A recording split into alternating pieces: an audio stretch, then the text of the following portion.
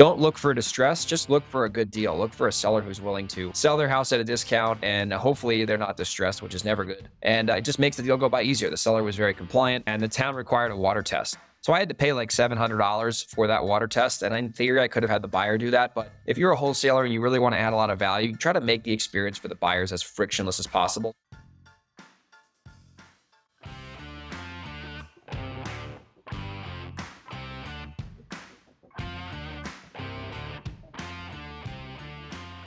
What's going on, everybody? Welcome to the Real Estate Investing Fast Track. I'm your host, Greg Helbeck, and on this podcast, you are going to learn exactly how to be a successful real estate investor step by step by me interviewing some of the top real estate investors and entrepreneurs in the entire country. And there's also going to be a bunch of episodes where I'm just going to individually talk about real estate deals that I've done that have been successful, some deals that haven't been successful. I'm going to talk about my weekly real estate investing lessons, stuff that I've learned from the trenches that you can learn for free on this podcast. So if you're looking to level up your game as a real estate investor or become a real estate investor, this is the podcast to listen to. So if you do get value from the show today, please do me a favor and leave us a review on whatever podcast platform you are listening on so we can get this message in front of more people. And without further ado, welcome to the show.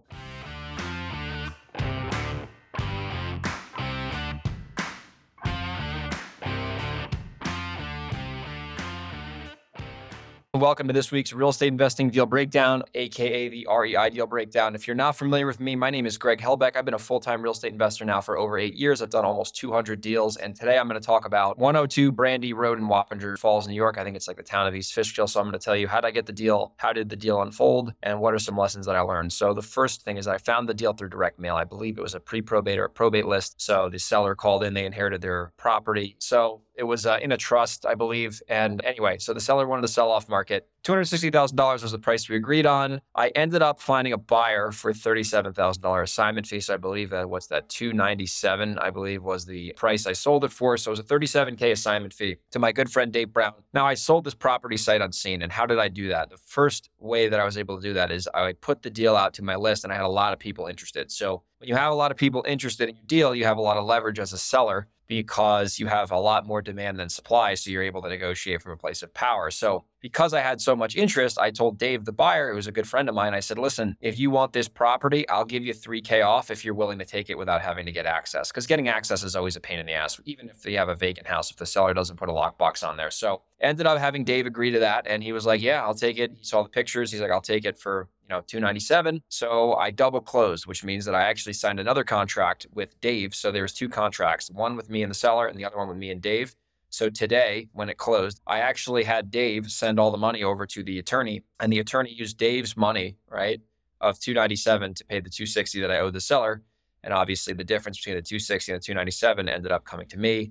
It was around $37,000 profit. There were some closing costs in there, the attorney fee and some transfer tax, but all in all, fairly good wholesale deal. I would say that's, a little bit higher than the normal. I think the average New York wholesale deal is in between 25 and 32 grand. So this one was 37. So that was great. So what are some lessons that I learned from this property? Number one, when you have a good sales process, you're able to identify who's motivated, who's not motivated. This seller actually might not have seemed like a motivated seller because he's pretty sophisticated, but he had a really good price and he didn't really want to list that house for whatever reason he had. I think he thinks it needed more work than it actually did, but it is what it is. So you don't need desperate people. A lot of people think you're going to get desperate people in foreclosure. And I'll tell you what, those are like the worst people to work with because they really can't help themselves. So the people who are aware that they're taking a discount and they want to sell for convenience sake are usually the best sellers you can work with. So don't look for distress, just look for a good deal. Look for a seller who's willing to sell their house at a discount and hopefully they're not distressed, which is never good. And it just makes the deal go by easier. The seller was very compliant and there was not a lot of objections with the sale on the front end. And then in terms of the actual process to get it closed, there was a little hiccup. This town that the property is in, it's called the town of East Fishkill. It's in Dutchess County, New York. It's in the Hudson Valley near New York City. And the town required a water test. So you had to get a water test done to get the quality of the water for the town so they could see if it was safe or not. So I had to pay like $700 for that water test. And in theory, I could have had the buyer do that. But if you're a wholesaler and you really want to add a lot of value, try to make the experience for the buyers as frictionless as possible. So I was able to deal with that myself, pay the fee, got the water tested, got everything done.